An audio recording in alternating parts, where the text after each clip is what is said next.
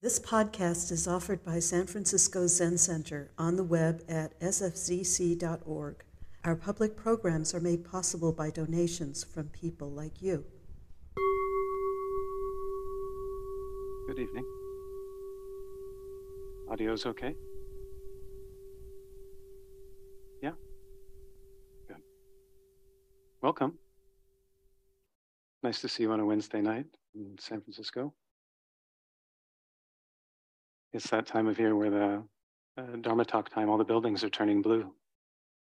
It's just so lovely. Wednesday night is like family night at City Center. I'm so glad you're here. It has a sort of family feeling, you know. A touch of gratitude just at the beginning for, one, you're coming out, and two, for all of the people who are in this room and also not in this room who are caring for this temple. There's some very practical decisions about Zen Center being made at a board meeting tonight. And I want to give my gratitude to those folks who are considering all those things that have to be considered. So my name is Kodo. Been living here at this temple for about 6 years. And just a couple of weeks ago, we finished up Sesshin. We had a period of seven days of silence. Many of us participated. And I found myself reflecting after Sesshin, trying to find words for the power of our practice to transform us, the power of our practice to bring forth a sort of metamorphosis in us that goes all the way in, something that we touch into in silence and that sort of practice.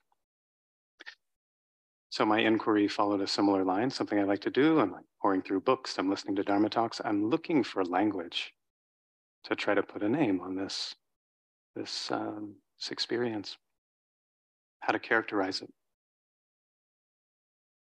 And with that in mind, what I want to emphasize tonight is this understanding of our Zen practice as a path of transformation or a path of metamorphosis.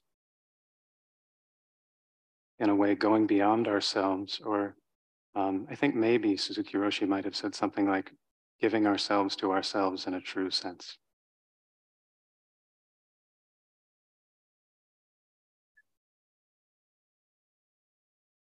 So I think those of us who practice now in these times, in these places, we have a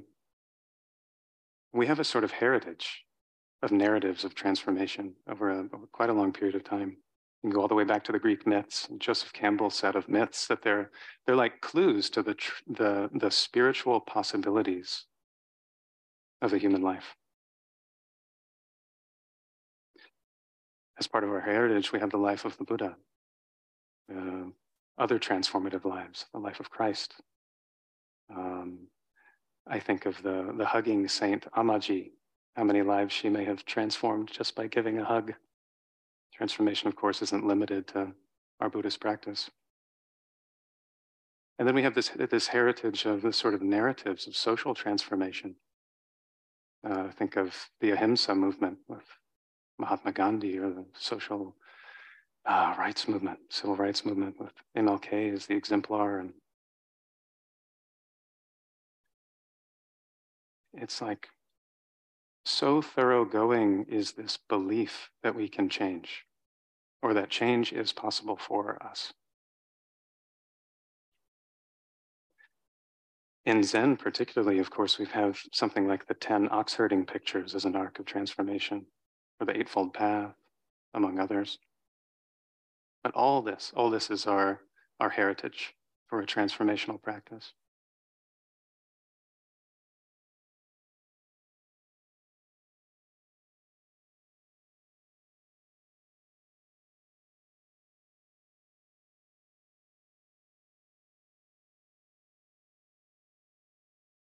Sometimes it's something outside that better expresses this than what we can say about what's inside.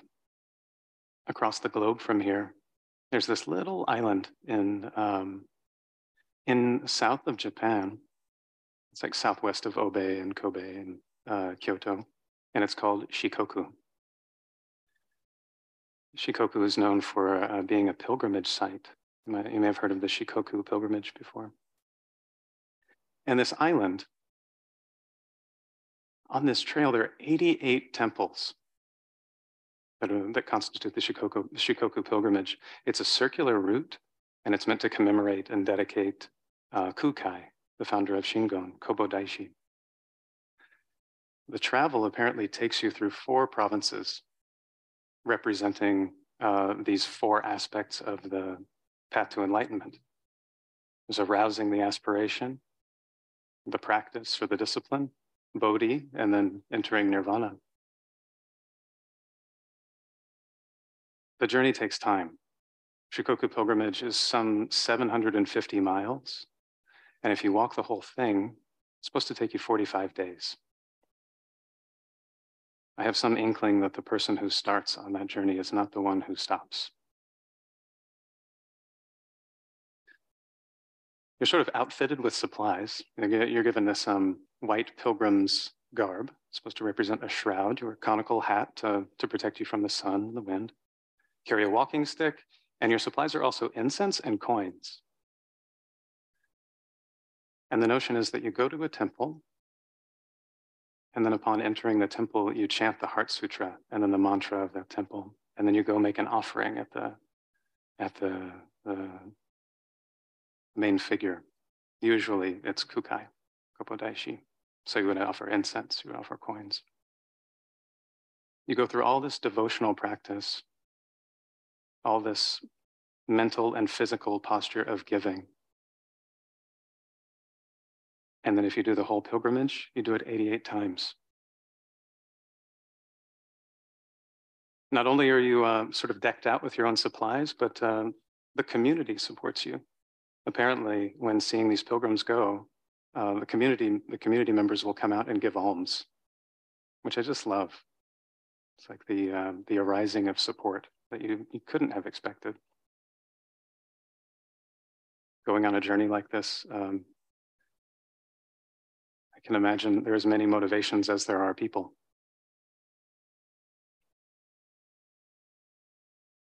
I was talking to a good Dharma friend who he's done a lot of Dharma training. These days, he doesn't practice in temples so much. He does most of his transformative work on solo camping retreats. He says the quieter, the better. And he wanted, I was sort of working through this language, trying to figure out how to talk about transformation and Zen practice. And the point he wanted to prevail upon me was that the spirit in which we take it up, the intention that we set, has everything to do with what we find.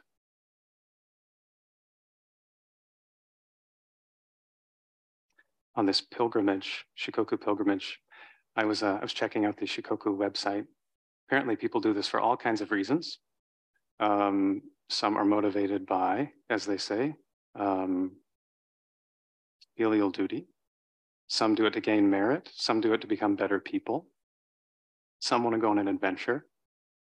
And I love this. The last sentence was, very rarely a pilgrim will walk to seek enlightenment. I love that.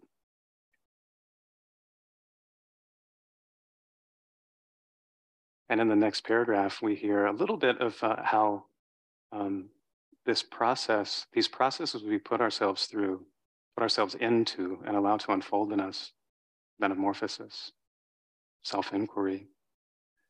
We can hear in the language how they've been modernized. The language is centered around some desire to feel authentic, some desire to explore their own spirituality, to shut out the modern world, or to collect a great adventure. And in this moment, as I say that, what's arising is that maybe I'll speak for myself in my own path, how rarely my intentions have been perfect. And my imperfect, deluded intentions keep propelling me forward on a transformational path.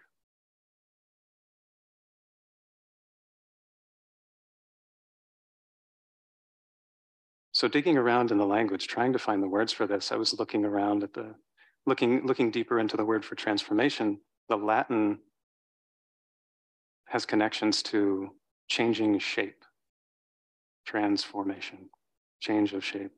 Also has a close connotation to the word conversion, or close connection to the word conversion for turn around, which I thought was interesting.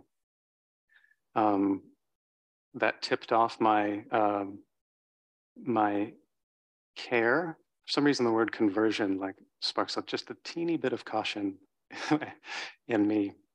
So I was looking around for other language that maybe went deeper or went older, and that's when I came across metamorphosis.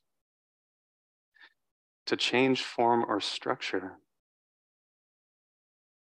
and the action of changing form. Metamorphosis is still connected to the words for transformation, but also transfigured. And then I got really excited, as I do, about words.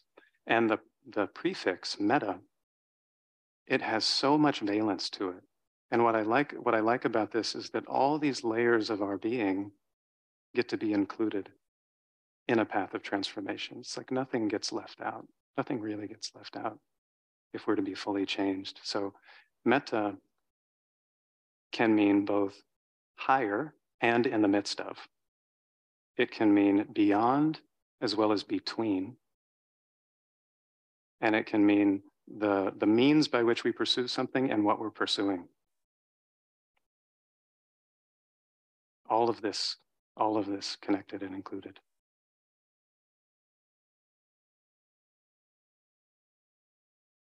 We don't have to get lost in the words, though. Joseph Campbell said, "What's the meaning of a flower?" Just kind of stops the mind.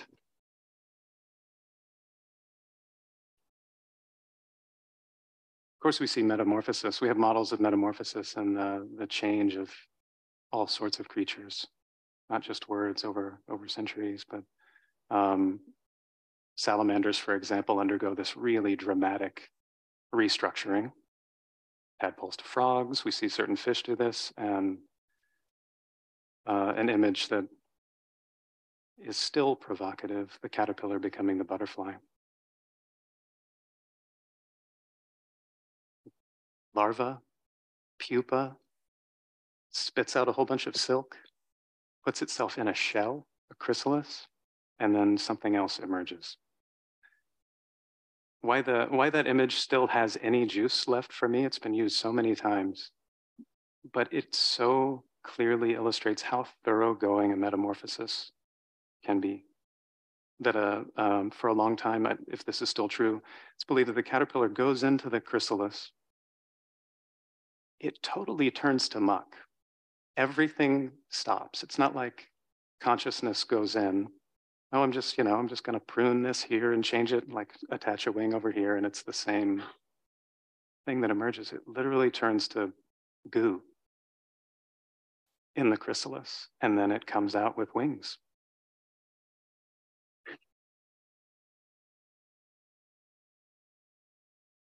That's transformation. Everything included, everything changed. And without really knowing how. It's a mysterious process, but certainly for them. Mysterious process, and metamorphosis is a mysterious one for us.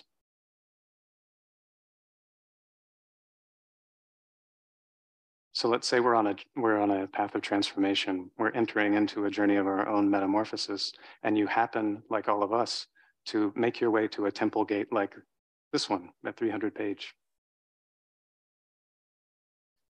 You might then encounter some of what I would consider just 3 of the many, many dharma gates of metamorphosis in a place like this. The first one is zazen. It's like our daily chrysalis.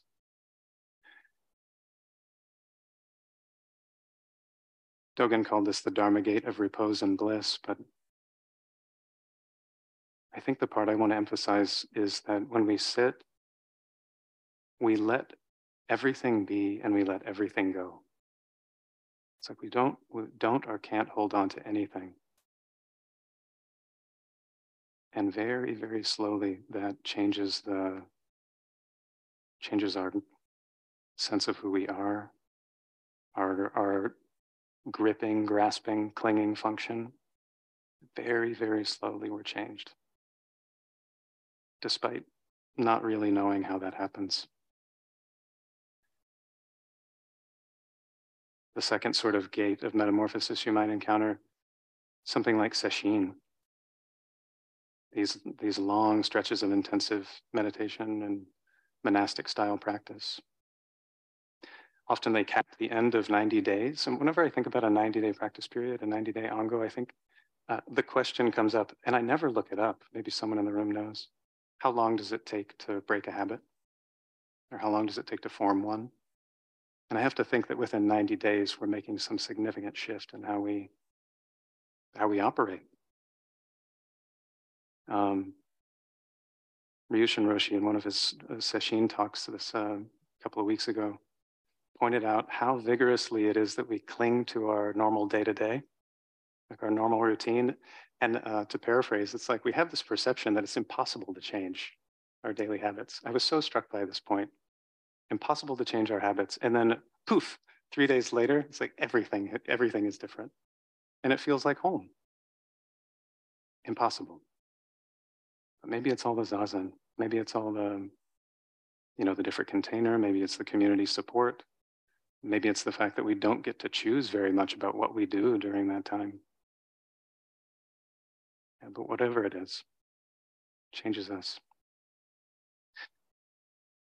I think sesshin is such a powerful example of a sort of a dharma chrysalis for us. I wanted to read this, which is the opening of a chapter called Prolonged Rituals of Seeing and Listening in Zenju Earthland Manual's book, The Shamanic Bones of Zen.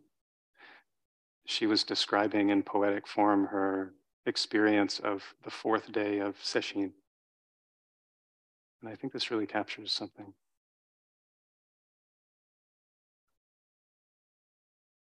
She says, on the 4th day of silence, the world outside the walls no longer exists. I am speechless. And it's not because there are no words on my tongue. There's a forest with 90 people surrounding me, animals in the wilderness. Their voices are no longer, but there's a grunt or two. Some wander the forest stomping. Some move quietly. Some are flying. The cloth of our robes rustles. Chanting is soothing when the mind goes places in the dark silence. And then I come upon this place, as if lounging on a bouncing branch. I know that if I come into my mind, I'll be afraid that the branch will snap. In the meantime, I am a bird.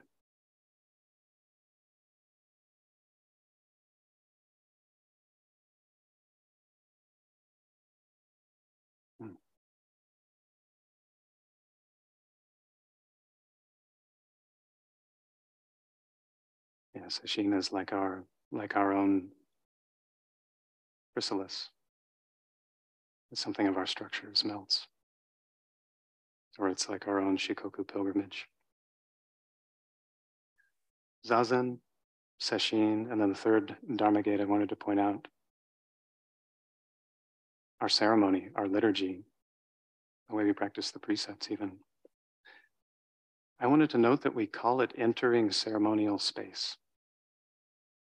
It's like, it's a temporal shift in how we move, how we relate to one another, we function as a body, the activities that we do, it all happens in this very specific way. It's a temporary transformation. And in the morning, after we do the robe chant, it's celebrating the Buddha's robe, we come in and we do what I am starting to reflect on as a sort of summary of the entire Zazen path. And it's this first little nugget, this first section of our liturgy after we bow. First, we confess, or put another way, we take responsibility for everything that we have ever done in the way that says, yes, this did actually happen. This was a true part of my life, this action that I did or I contributed to. I totally take responsibility for the fact that arose. And in that, in the clear acknowledgement of that, bringing simple awareness and the sort of opening and freedom that comes from just that inner gesture of taking responsibility, then we take refuge in the Buddha, the Dharma, and the Sangha. Dogen called this whole form the pure and simple color of true practice. I think it's just like that in Zazen. We sit down, we can't help but see everything we've ever done. You ever have visitors in Zazen? Memories, reflections? Sometimes. Can't help but see. And we keep taking refuge in awareness. We keep taking refuge in Buddha.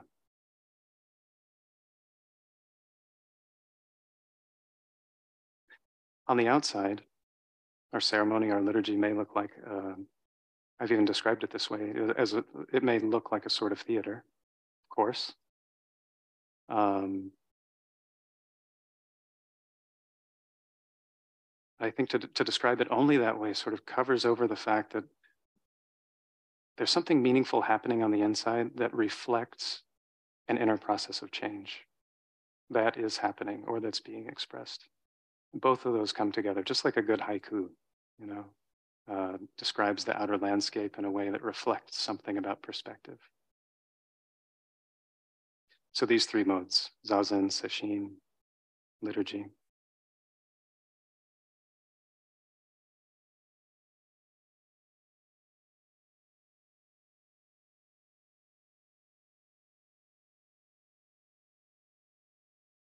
Pardon, I have some body demands, not texting. So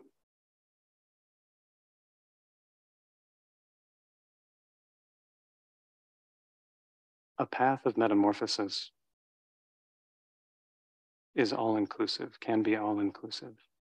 It can include everything that we are and everything that we've been. And it's certainly not limited by our language and not limited by any particular religion or approach. There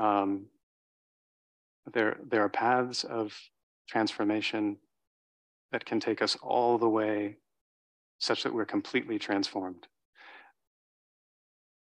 I want to tell a short story of someone not in the Zen stories of history who was so deeply transformed that I still find it to be such an inspiring story. And that's this character who was once known as Dr. Richard Alpert, Ram Dass. So he, in the 60s, he was a professor at Harvard, right? The way he tells his own story, he was just like, in terms of career status, power, respect in his field, he was top of everything, He'd sort of topped out as a Harvard professor. And interestingly, he described all these ways that he was like ticking the boxes of success and status. And then he describes his story that at the end of the day, he always kind of felt like he was faking it. Always felt like it was just kind of a hustle. I don't know what that was going on in him, but I think of it as like a whisper that there was something else that needed opening up and expressing. And so his path of transformation, profound, actually begins with a psychedelic experience. It's but I don't think the sort of insights he had are limited to that field. What it did for him, he started to see that he didn't have to be the identities that he had crafted for himself. He started to see, oh, there's a being that's not Dr. Richard Alpert. Dr. Richard Alpert is a projection. I'm just like making him up and living him. And then he kept seeing like layer after layer after layer after layer, just going deeper and deeper in. And you can imagine how that has sort of complications in one's life.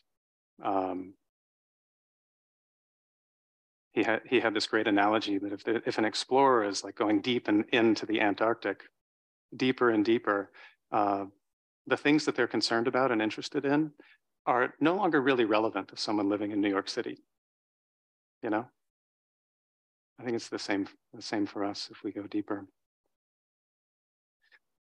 Ultimately, he comes to a place where he realizes that his path of transformation through psychedelics isn't satisfying, so he takes a turn and dives really deeply into basically like a great doubt. He's spending all of his time like trying to find out how to live from a place of freedom that he has glimpsed. In what I take as a sort of move of desperation, he flies to India, starts following around this 20-something-year-old yogi, and eventually is led to Neem Karoli Baba, with whom he has a transformative encounter in practice. And then Ram Dass is born. And the person we know as Ram Dass, we could say in some ways that's Dr. Richard Alpert. And in others, it's like, no, this is a totally other being. This is a different person.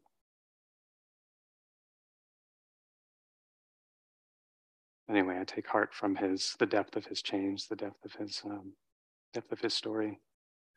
He's been quite a mentor and teacher to a number of the teachers at Spirit Rock. There was one who was having a conflict and came to his teacher Ram Dass, laying out the X, Y, and Z of the scenario.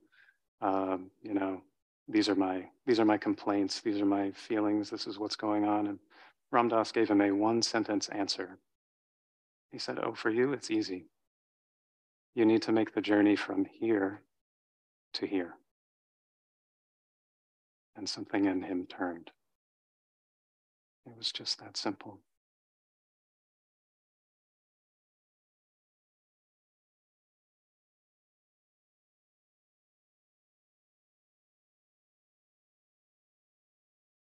So I think on some level, our way-seeking mind, or like this whisper from beyond that pulls us into a transformative path, it's like on some level, we already know that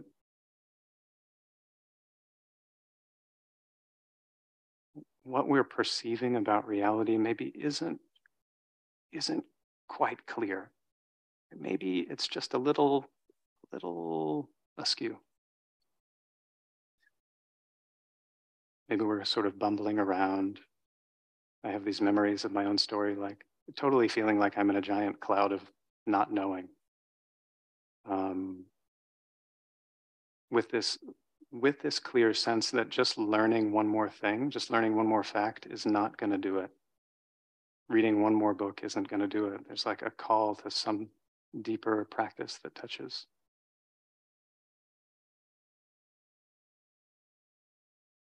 It's hard to articulate exactly what that is. But one of its features, and one of the characteristics I see in people that I've known in places like this, is that one of the precursors to a really profound change, a really thoroughgoing change, is recognizing that what we're doing is not working. Or a recognition that my means, or my belief that I'm going to get happiness by that thing over there, it actually isn't working. So then there's this turn for something different.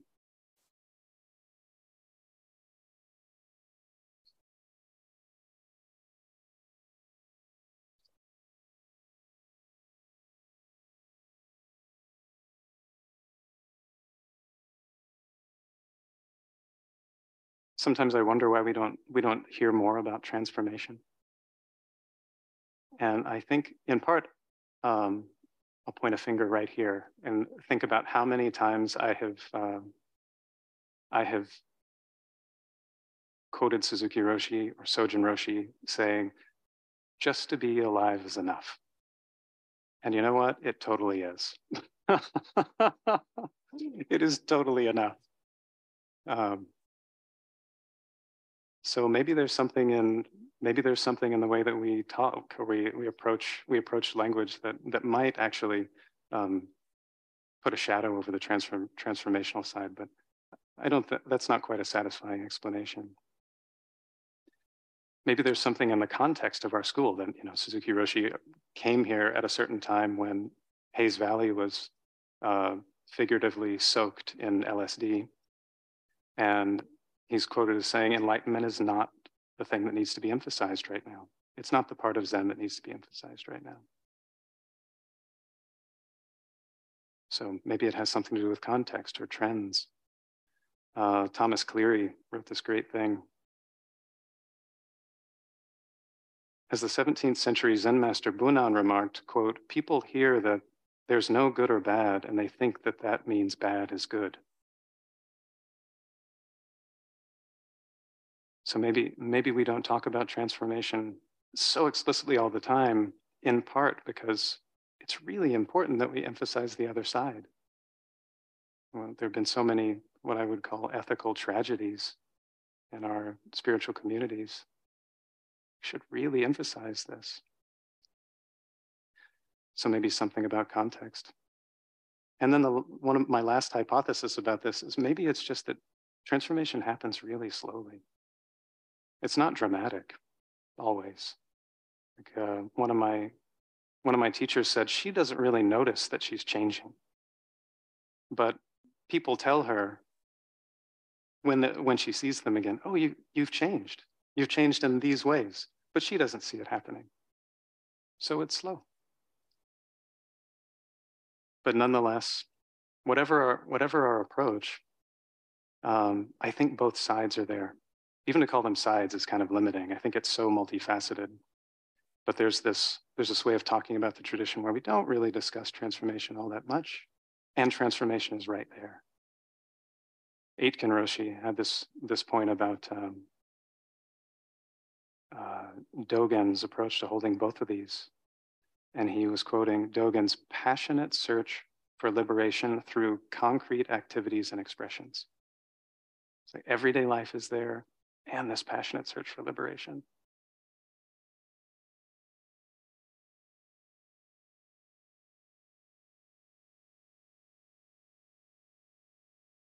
I think maybe the last person I have time to talk about, another journeyer by the name of Basho. Basho was, as it's written, he was traveling for about 150 days and back in the 90s, 1691. Of course, Basho was known or is known as one of the finest of haiku poets. And he kept a travelogue that would become his, what we now call his masterpiece, translated as The Narrow Road to the Interior. And it's my sense that he sort of lived for journeying. Something really nourished him just by the journey, just by going on pilgrimage, right? So it seems like he lived a large amount of his life living in huts provided by his disciples. And at some time late in his life, he sort of fell into a depression. And then what he was inspired to do was to take it on the road. It was time to move, it was time to go. So he started writing travelogues, or sort of like prose and haiku interspersed with one another. And he wrote one called The Travelogue of Weather-Beaten Bones. And then around that same time, he wrote this one that would become his masterpiece, The Narrow Road to the Interior. The style is beautiful. It's so simple, it's elegant, and it moves, like I said, between like these prose sections that are short and then these little haikus.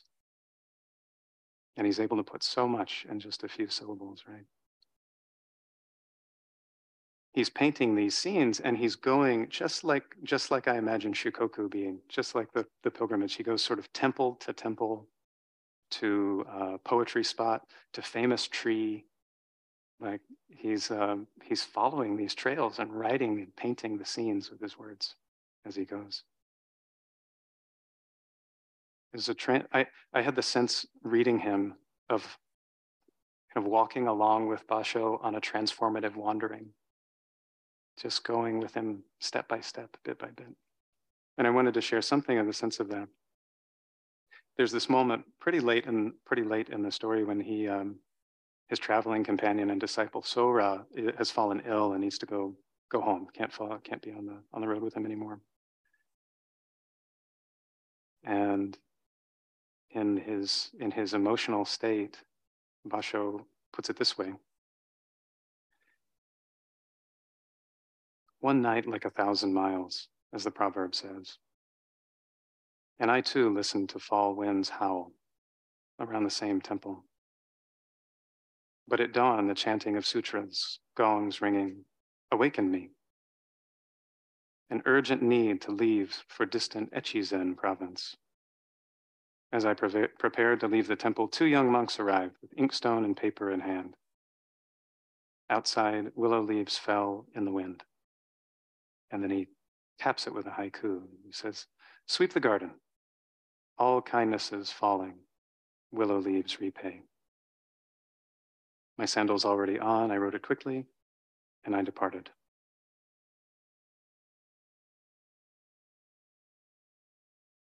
In this other scene, he's made his way to a sort of like mountain temple, and he describes himself like scrambling up boulders and like needing to crawl around to make his way to do his bows at these different altars. And he says, the temple doors built on rocks were bolted. I crawled among boulders to make my bows at shrines. The silence was profound. I sat, feeling my heart begin to open. And in that little touch, I hear our chrysalis of sesshin, or zazen, and the way that the heart opens, just in its own time, in our practice of silence. Aitken Roshi said, when we take the path of Zen, he spoke kind of emphatically. He said, "You must be prepared to change."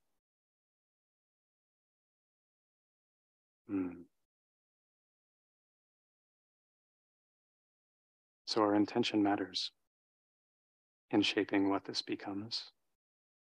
We feed this process of transformation and metamorphosis through our intention, and then something else grows.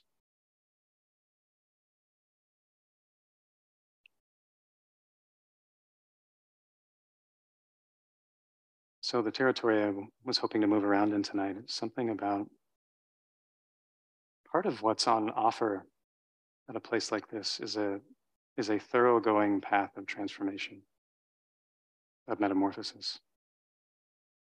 I envision a community like this actually to be big enough to hold all sorts of understandings about Zen practice that can be lived fruitfully, that can support us through anything, all times of our life, all needs, and all perspectives about what Zen practice is. But I just wanted to hold this one up and really shine a light on it tonight.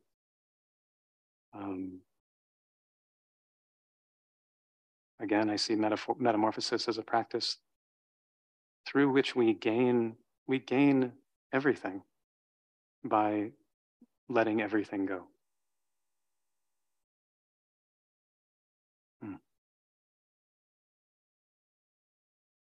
I want to close our time with just one more story of Basho. This is right when his journey is about to begin. And it so beautifully represents how the inner and the outer reflect one another.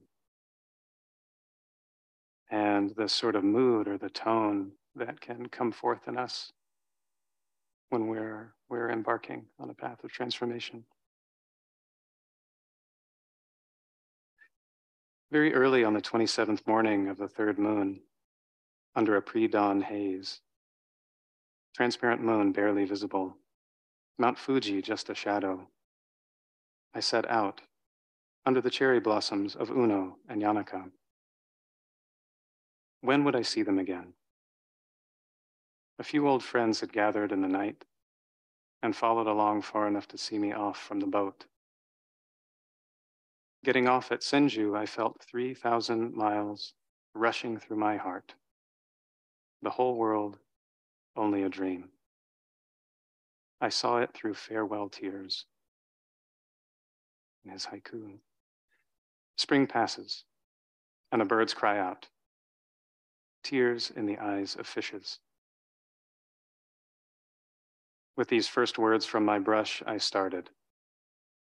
Those who remain behind watch the shadow of a traveler's back disappear. Thank you for listening to this podcast offered by the San Francisco Zen Center. Our Dharma talks are offered free of charge, and this is made possible by the donations we receive. Your financial support helps us to continue to offer the Dharma. For more information, please visit sfzc.org and click Giving. May we all fully enjoy the Dharma.